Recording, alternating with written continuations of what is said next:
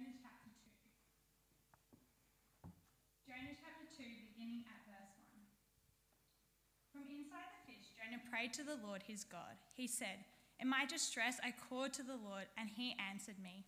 From deep in the realm of the dead I called for help, and you listened to my cry.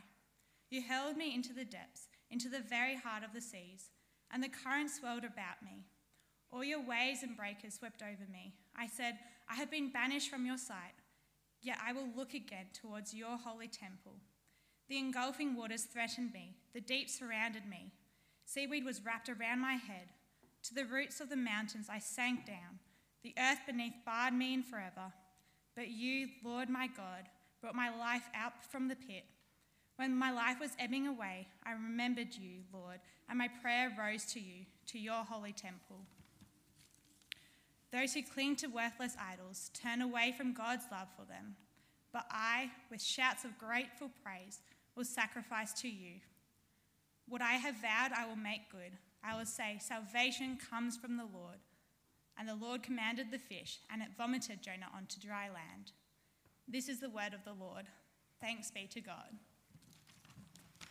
Thanks, James. Well, it's the Kids Ministry show this evening, and I am always very happy about that. Welcome to church for those of you in the building and for those of you at home. It's so nice to see faces, but it's also wonderful to join with you over a screen. Welcome. Well, I love that as children's minister, I get to open the book of Jonah with you today. It's become something of a children's ministry classic, hasn't it? You can find endless videos, endless stories, particularly for children, teaching the book of Jonah. But what I've noticed is that it doesn't take long as you scratch beneath the surface of this book to realize it's much more than kind of a throwaway line about a man in a fish, isn't it? It's actually much more than a children's picture book. It's a very rich book of the Bible. It's in fact a very adult book of the Bible, really. And it's wonderful to dig into it thinking in terms of its richness.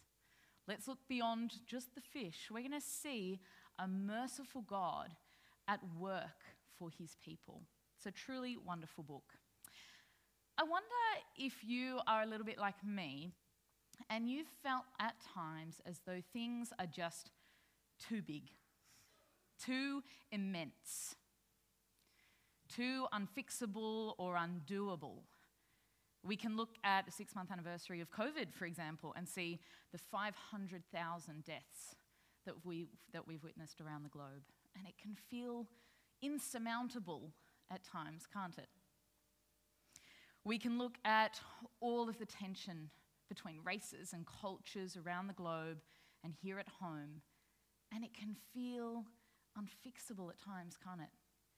It can feel hopeless at times, can't it? We can look at the layering of crises upon crises in places like Lebanon, who are struggling to feed their people. And it can bring us to a place of hopelessness often. Now, maybe that's just me, and you're much more of an optimist, but at times in this big world, it's hard not to feel like things are insurmountable every once in a while. And so it's poignant that we meet our reluctant prophet Jonah in a very physical experience of something that is insurmountable, unfixable. We left him in chapter 1 having been thrown overboard very drastically by the sailors, supposedly to his death. And the end of the chapter simply states, the Lord provided a huge fish to swallow Jonah, and Jonah was in the belly of the fish for 3 days and 3 nights. And now in chapter 2, we get to hear from this reluctant prophet of the prayer he prayed inside that fish. Now set on dry land, he brings us into his prayer from within his salvation. It's a beautiful thanksgiving psalm, the Psalm of Jonah, we could call it. And as with Thanksgiving psalms, often they give us the main point straight up. The top and the tail tell us exactly what it's all about. Have a look at verse 2 with me. In my distress, Jonah says, I called to the Lord, and he answered me. From the depths of the grave I called for help, and you listened to my cry. It's a thanksgiving psalm to God for his rescue. I asked for your rescue, Lord, and you provided it, says Jonah. And then we see it tailed in verse 9. Salvation comes from the Lord, he says. And that's what we're going to talk about tonight. It pretty much sums up Jonah's wonderful psalm. In fact, it pretty much sums up the book of Jonah, really. In fact, as kids minister especially, I could say it pretty much sums up the whole book of the Bible. In one short sentence, 5 simple words: salvation comes from the Lord. So we're going to look at salvation, what salvation it's talking about, how we are to receive it, and then we're going to look at how it comes from the Lord, why it comes from the Lord. But throughout, we're also going to see that in this psalm, there's kind of a bit of an asterisk sitting over it.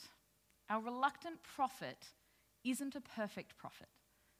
His rich words aren't perfect words, and we're going to see that as we go along. So the first thing, salvation comes from the Lord. Well, our first question should be, salvation from what? You see, sometimes we teach this as though it's the fish that he needs saving from. The icky, acid-ridden, dark, awful place that I'm sure is the belly of a fish. But it's actually the opposite. You see, the fish is the provided salvation from something infinitely more treacherous, infinitely more insurmountable. The prophet of Jonah has been on a downward trajectory. We could go back to chapter 1, and we could start at verse 3, for example. He goes down to Jonah. Then in the next part of the verse, he literally steps off land level and goes down to sea level. In verse 5, we see him go from there to below the deck. He's on this downward path, the narrator seems to point us to. And you kind of think the hull of a ship is as far as he'll go until chapter 2.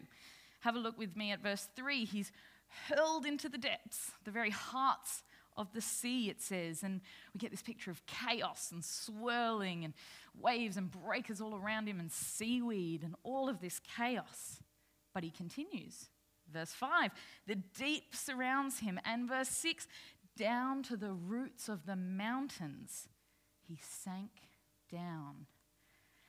Down, down, down travels Jonah as far as you can possibly go. In the realms of the dead, he describes his position. In fact, the word Sheol is used quite literally, the grave. Jonah has traveled from the land of the living to the land of the dead.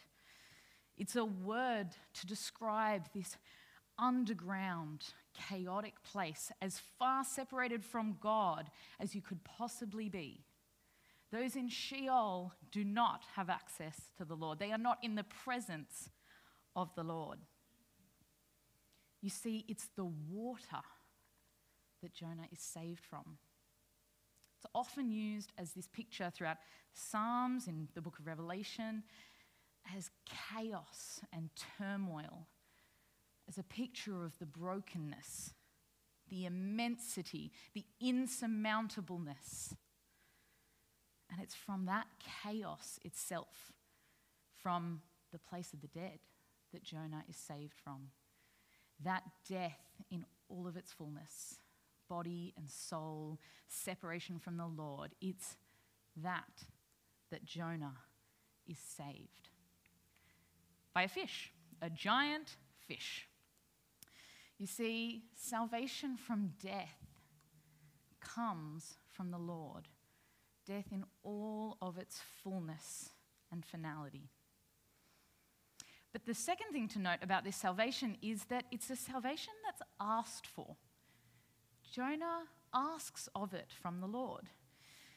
Now I want to pause here for just a moment and bring to you what I think is a really important part of this passage. 3-letter words are incredibly important in the Bible. We get the first of them in verse 4. He has basically been given what he's asked for. Jonah has tried to run from the presence of the Lord. When he ran to Tarshish, first on land and then on sea, he didn't just flee from God's plan. He wanted to flee from God's presence as well. And now we see in verse 4, I have been banished from your sight, he says. He's ironically got exactly what he wanted. But that next word is key. Yet, says Jonah. Yet I will look again toward your holy temple, he says.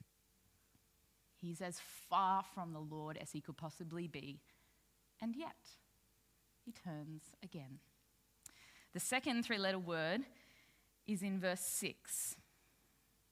He's barred in, as far as you can go. But, Jonah says, but you brought my life up from the pit, Lord my God. You see, disobedience is just not the end of the Bible story. It's not the end of the Christian story. Salvation from death is on offer, and it's always on offer from our God. In an insurmountable, hopeless situation, God hears our prayer of, yet I will.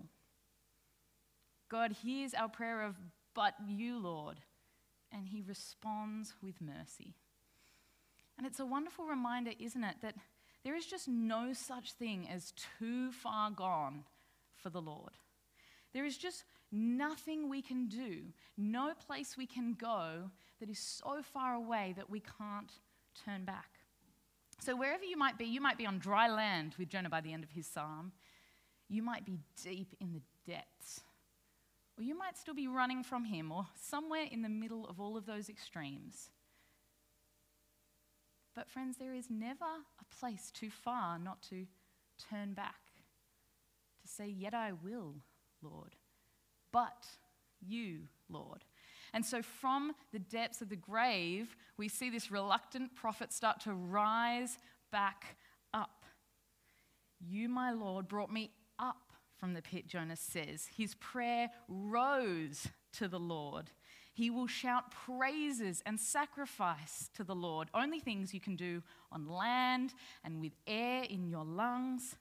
And finally, the climax of his brilliant journey down to the depths and then back up, he lands on dry ground.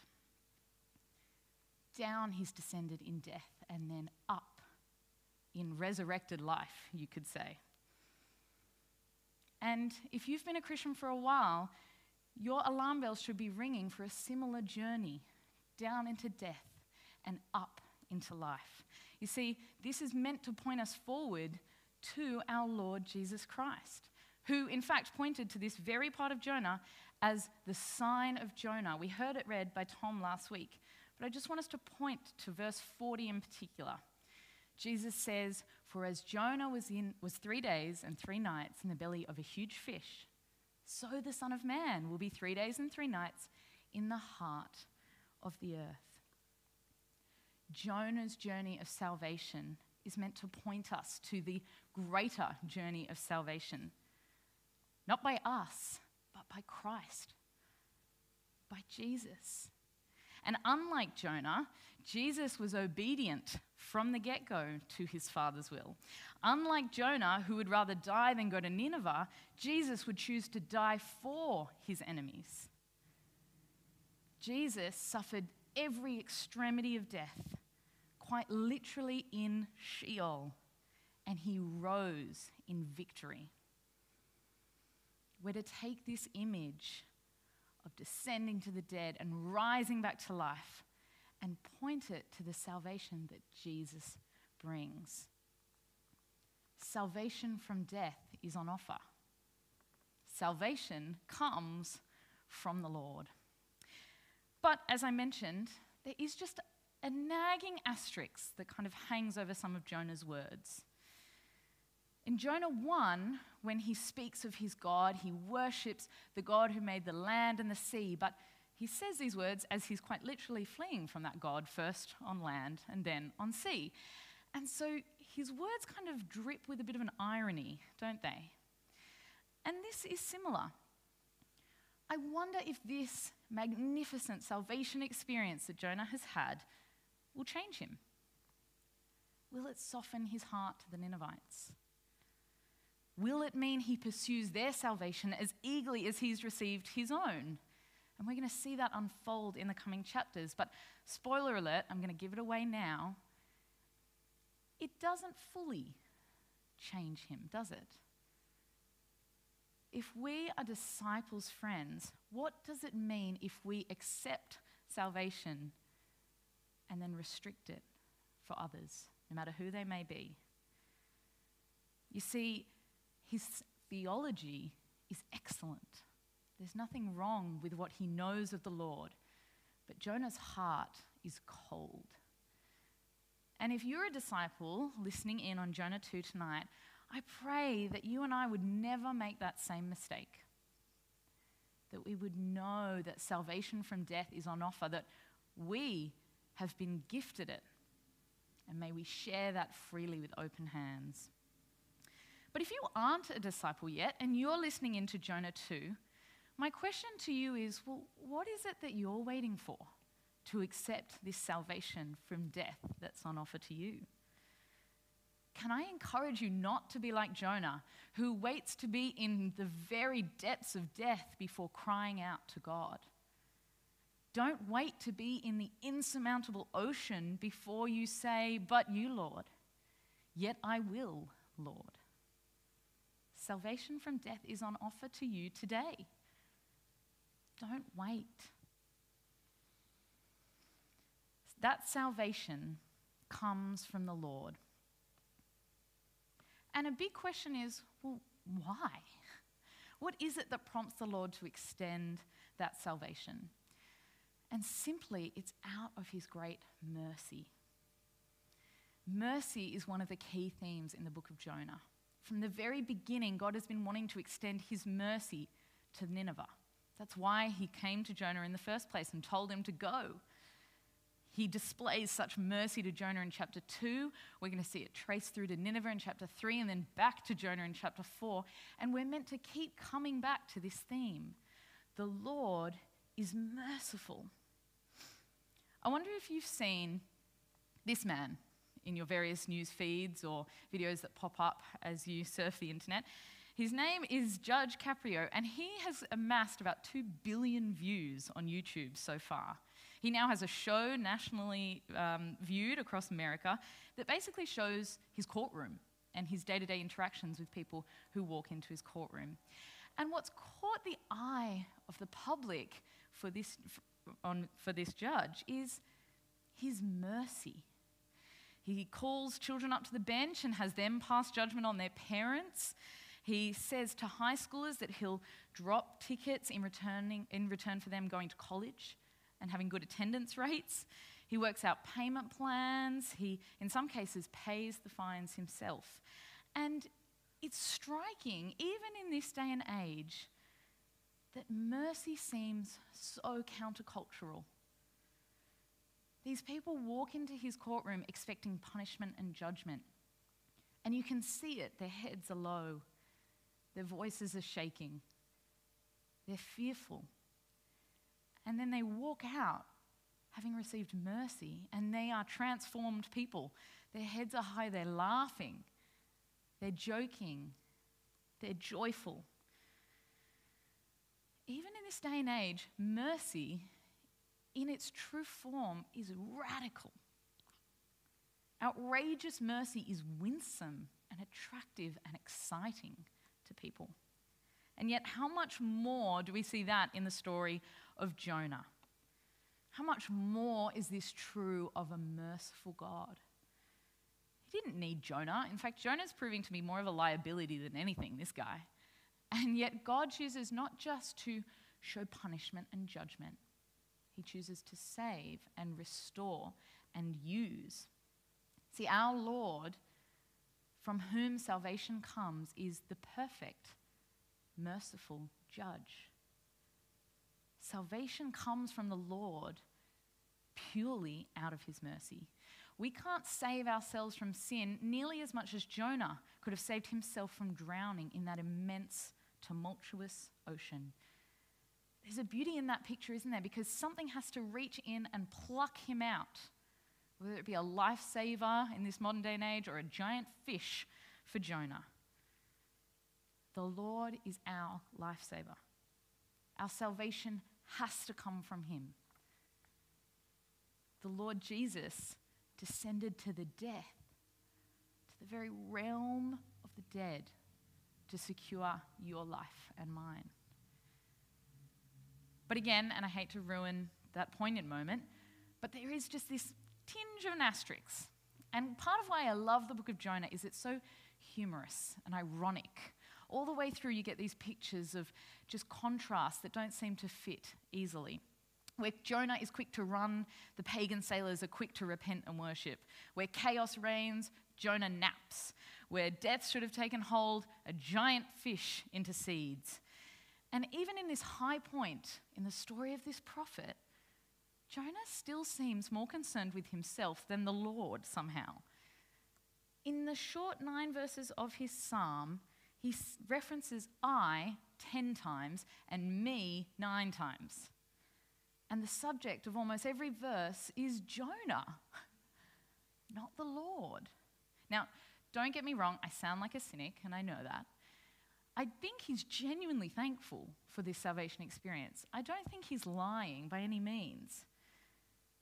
Who couldn't praise God after what he's witnessed?